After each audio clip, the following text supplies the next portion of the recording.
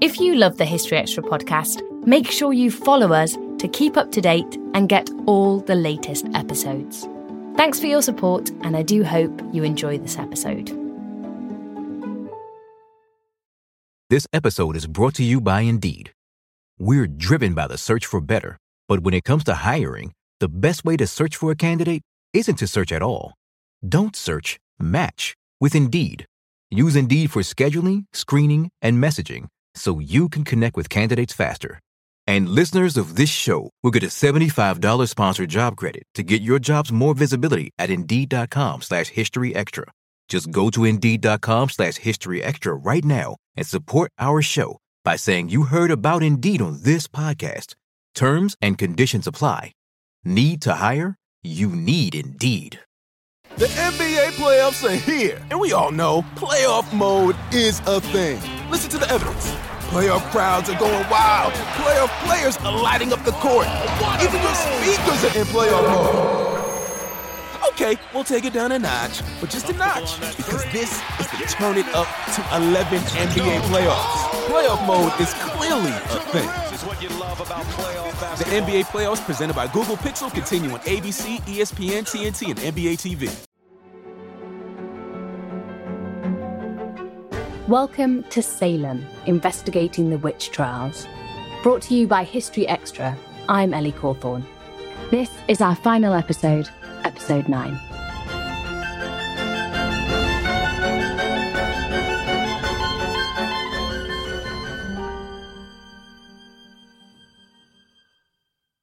So often when people have spoken about the Salem witch trials, they've talked about a craze, an epidemic of irrationality unleashed by a group of hysterical girls. Because people have found events at Salem so hard to understand, they've often rooted around for an easy solution, a quick fix explanation for people having fits or experiencing visions. Let me give you an example of one of these quick fix ideas. That the villagers were suffering from ergot poisoning. They'd ingested gone-off rye affected with a fungus which had hallucinogenic properties. Other theories also suggest there could be a diagnosable issue to blame, an outbreak of Lyme disease perhaps, or an autoimmune disease. The historians I spoke to were quick to caution against investing too much in simple solutions like this. This came as no surprise, but I think that their arguments about why we shouldn't fall for easy explanations throw up some interesting insights. Insights that cut to the heart of the issue of what was really behind the Salem witch trials. Let's hear from Professor Marion Gibson first. She explained why theories like ergot poisoning just don't make the grade. Problem is that it really can't explain why it takes the forms that it does. You know, why would you accuse people of witchcraft in that setting? You wouldn't necessarily, unless you already had a culture which expected to find witches. A religious explanation seems a lot more likely there. I don't really believe that ergot poisoning is the source of all of these problems. I think it's more to do with cultural expectations, with people imagining the devil is trying to get into the community rather than hallucinogenic substances. The idea that we should stop looking for simple explanations for seemingly mad behaviour is something that historian Owen Davies reiterated.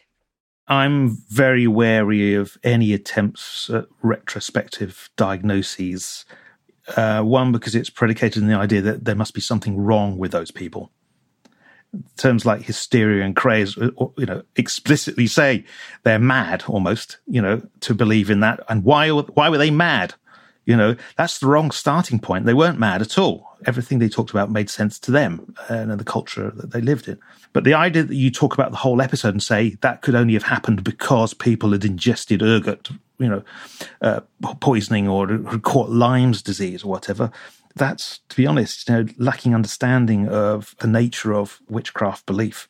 And so we're back to this point that I keep returning to. That if we really look at the historical background, as we have done through this series, we can see that the outbreak at Salem wasn't something irrational and unexplainable. And as such, it can't be explained away by one simple solution. Simple solutions may be satisfying, but as always with history, the reality is a melting pot of contributing factors. Throughout this series, we've spoken about a range of factors that Salemites felt threatened their very existence. From Native American attacks and the grim difficulties of settler life, to the religious and political tensions that were bubbling away in New England. And I think it's fair to say that there was some kind of existential fear underlying everything that occurred.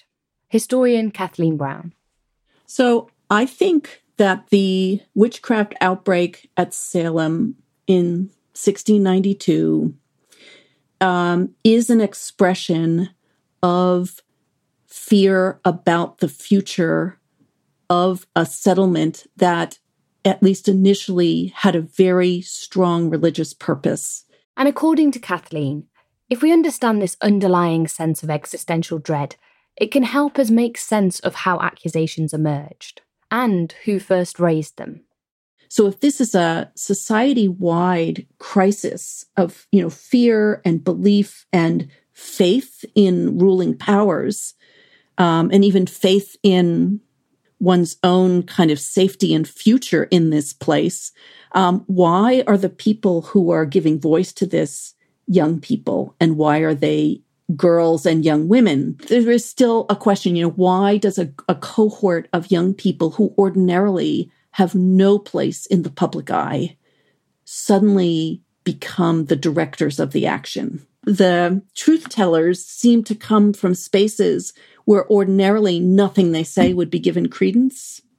So I don't know if it's appropriate to think of it as a world turned upside down model, or as vulnerable people who feel especially vulnerable to a social order gone awry, because they have so little agency, being the ones most prompted to give voice to that, to express it and speak out about it. Young people, especially teenage girls and young women, become the mouthpieces of this fear, in part because of the important role women played in Puritan society in reproducing that society, not only in the prolific production of children for which that 17th century colonial period is known, but also the reproduction of its values. And so I think we're getting the population of accusers who feel most uncertain, most vulnerable, giving voice to the larger fears and uncertainties of an entire society. This idea of a pressurized situation that found its outlet in the young and powerless is something that Marian Gibson also expressed to me. She suggests that the strange fits and behaviours that sparked this all off, from Reverend Parris's daughter and niece Betty and Abigail, may not be so inexplicable after all. I can't help thinking that maybe Abigail and Betty were bored, and they lived in a community where there was a lot of religious tension.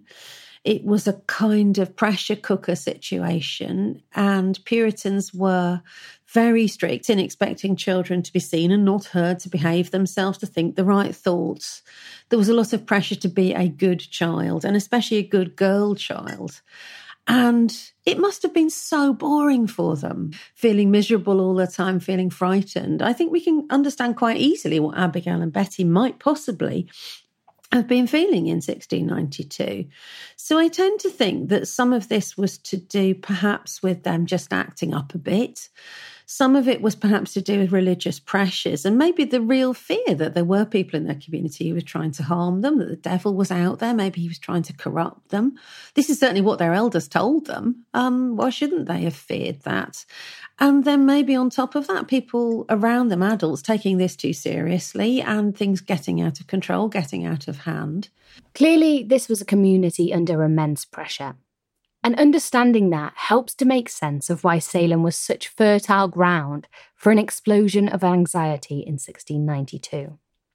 During the series, we've also spoken about a mix of factors that may help to explain why suspicion fell on certain people. Possibly gender, perhaps community tensions, maybe behaviour that didn't conform to the strict expectations of Puritan society. But as Marian Gibson explained, there's no one-size-fits-all approach to this. So I think you have to look at a range of factors in each case. There isn't a lovely one-size-fits-all for witches. This person is a witch because they're difficult. Yeah, some of them are. But then on the other hand, this person is a witch because they're lovely. How does that work? And the thing is about these witchcraft stories, no one theory ever explains everything. There's always an exception. So yeah, it's about women, but some men were accused. Yes, maybe it's about ergot poisoning, but surely the religious context is important too. I don't think you can ever have a simple explanation for why people are accused of witchcraft. And according to Stacey Schiff, this mixed bag of motivations played out in accusations as well.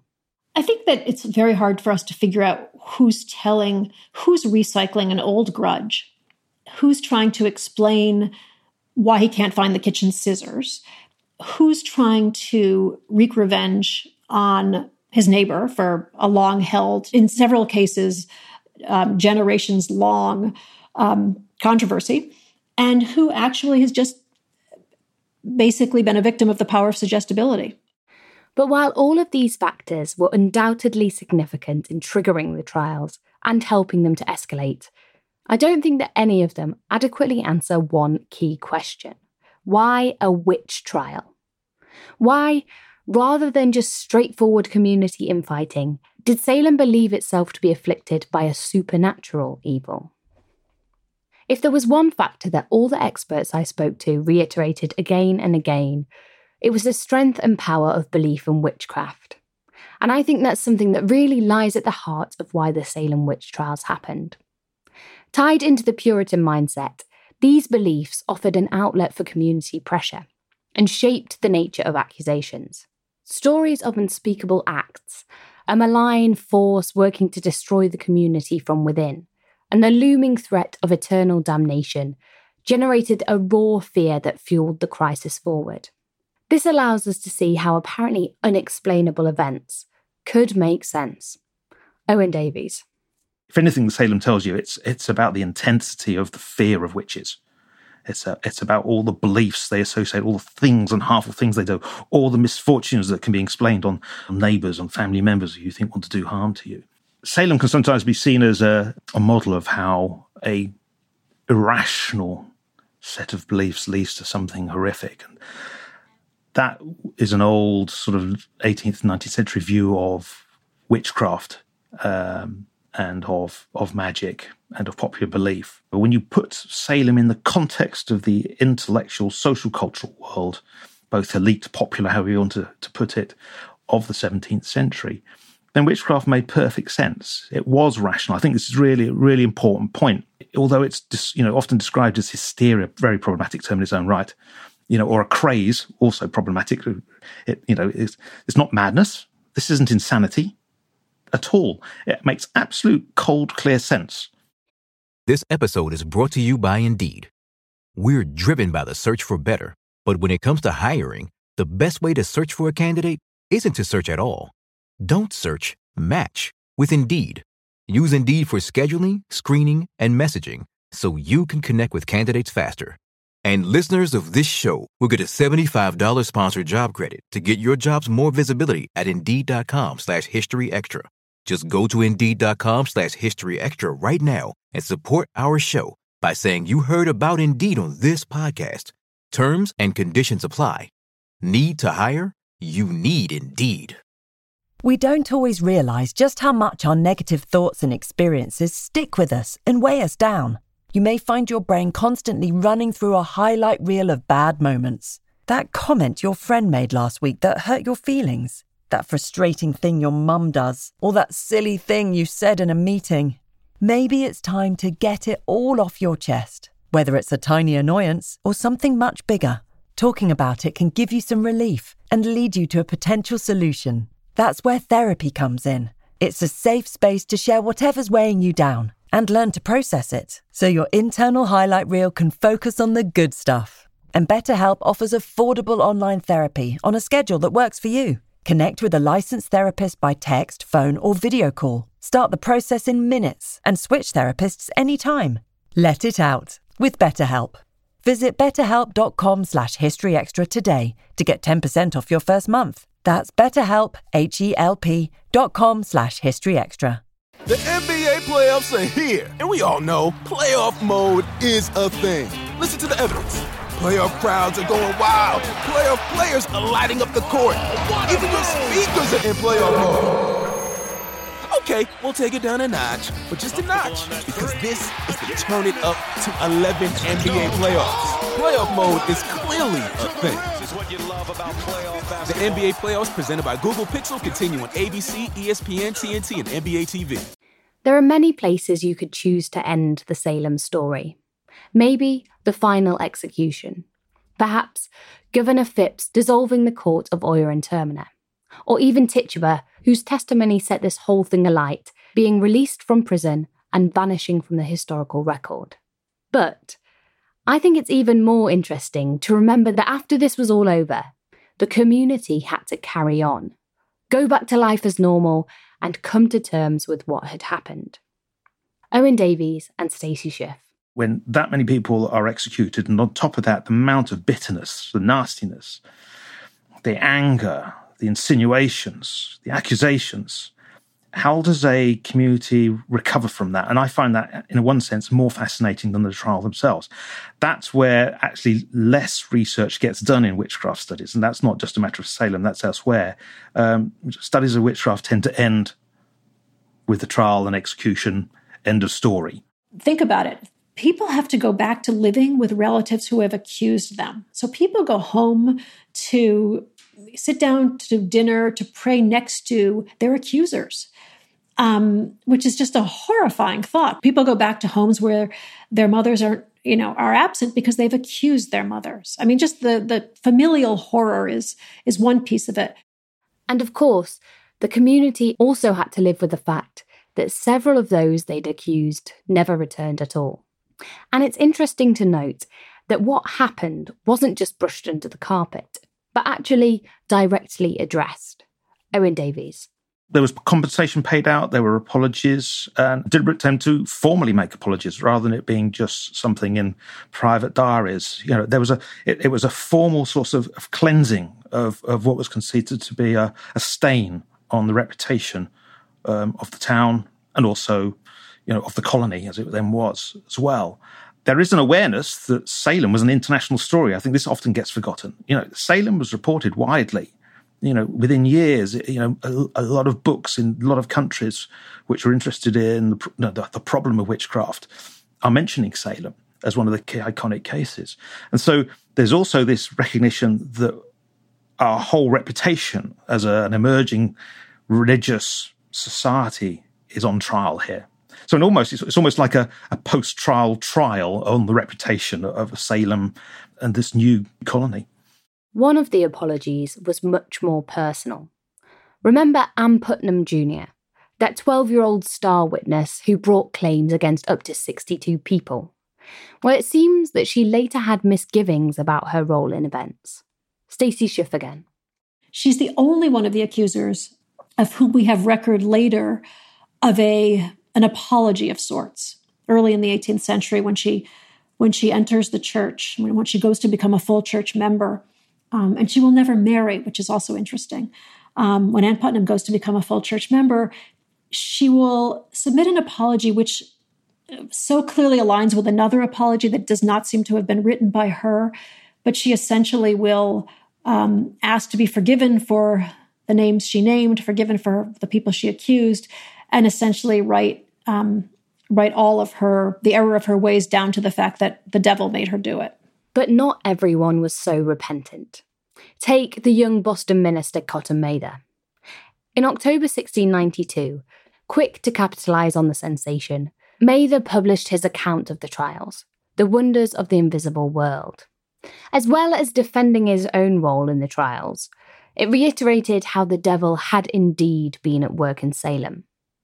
And in private, Mather's lack of remorse was even more staunch. Stacey Schiff. The most chilling to me piece of this is how Cotton Mather will view the trials after 19 people have hanged, well after the court has closed, well after the trials are behind them, when everyone else would like to forget them. He will privately, and not for any kind of publication, write that this has all actually been for the best, because the epidemic had awakened souls. It had filled the pews, and it had done wonders for the church, but it had really not cost anyone anything, not paying any attention whatsoever to the 19 innocent lives that have been lost in the process or the families that have been torn apart. But it clearly aligns with his religious agenda. And this brings us to one of the most interesting aspects of the aftermath of the trials.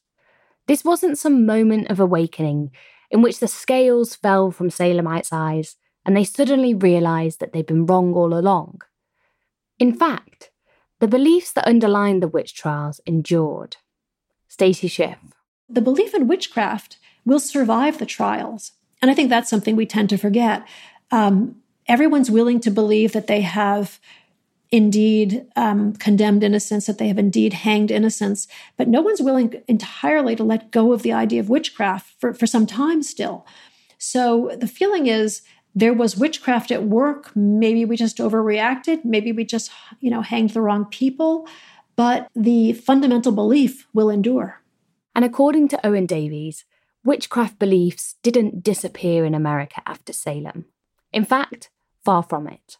And all those fears don't change just because the laws against witchcraft are repealed, or you have the Never Again Salem Brigade.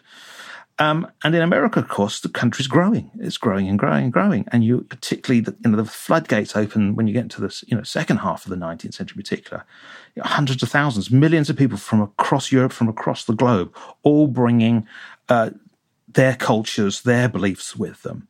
So in one sense, you actually get a reinvigoration, if anything, of witchcraft beliefs and a very rich, multicultural set of beliefs as well, of course, because Native Americans believe in witches as well, and Native Americans have their own purges of suspected witches in their society into the 19th century as well. And then obviously you have the African-American population as well. 19th century America is extraordinarily rich in the diversity of witchcraft beliefs, but it's also rich, unfortunately, in terms of the number of people, mostly women, who are still abused, beaten up, and murdered and killed as witches right through into the mid-20th century. So Salem, an endpoint in one sense, psychologically and culturally and judicially, and in another sense, you can see it almost as the start point of a new era of witchcraft history in America. So by just focusing on Salem, I think sometimes distorts the more general sort of history and picture and understanding of how witchcraft beliefs are really ingrained in American society, just as they are ingrained in European society at the same period. This takes us right back to the closest we're going to get for an explanation as to why the Salem witch trials happened. A fear of witchcraft that was both pervasive and enduring.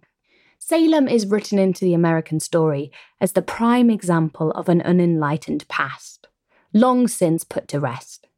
But Owen Davies argues that perhaps we shouldn't be so sure. It does set in stone Salem as a touch point to constantly refer back to times or a past that we must never return to. The American press will report on continuing witchcraft abuses going on in Britain and in Europe, and they'll go, look at old Europe. And you get it. It's just like that. Look at them. They're still abusing, beating up. People still being killed. But look at us. We finished that. We stopped that back in Salem. Obviously, that's not the real story, but that's how it was often presented. If we better understood how Salem is in a sense, not a benchmark, if we need to move away and take those sort of rose-tinted glasses off, which tell us how we've progressed as a society, as humans, since that could possibly happen, well, then we're deluding ourselves. We're deluding ourselves because we've got plenty of evidence how, people are being accused and abused and murdered. We've got plenty of evidence of the ways in which rumour and scapegoating continue to take place. But it can be a bit pernicious to basically, let's study Salem because it tells us something about the past in American history. Yes, of course it does. But it can be self-satisfyingly or almost smug in the way in which that can never happen again. Well, I think it can happen again. I wanted to end this series by taking us right back to where we started. At the gallows, with innocent people about to meet their deaths. I hope that by delving into the historical factors that led to the witch trials, we've helped to demystify the strange events that occurred in Salem that year. but also to humanise those involved. Whether accusers, prosecutors, or suspected witches, they were all part of a community caught up in a potent outpouring of fear and belief. By making sense of the events that followed, we can see that what happened in Salem in 1692 is not a mystery, but a tragedy, and one that continues to resonate more than 300 years later. Thanks for listening to Salem Investigating the Witch Trials. It was made by the team behind BBC History Magazine and the History Extra podcast. Many thanks to my interviewees for this series, Professors Kathleen M. Brown, Owen Davies, Marion Gibson, Ronald Hutton, and Stacey Schiff. This series has been written, researched and presented by me, Ellie Cawthorne, and produced by Ben Hewitt, Jack Bateman and Brittany Colley. Fact-checking was by Josette Reeves. BBC History Magazine editor is Rob Attar, and our content director is David Musgrove. For a wealth of more history podcasts on a variety of subjects, and for plenty more material on the history of witchcraft and all other subjects, head to historyextra.com.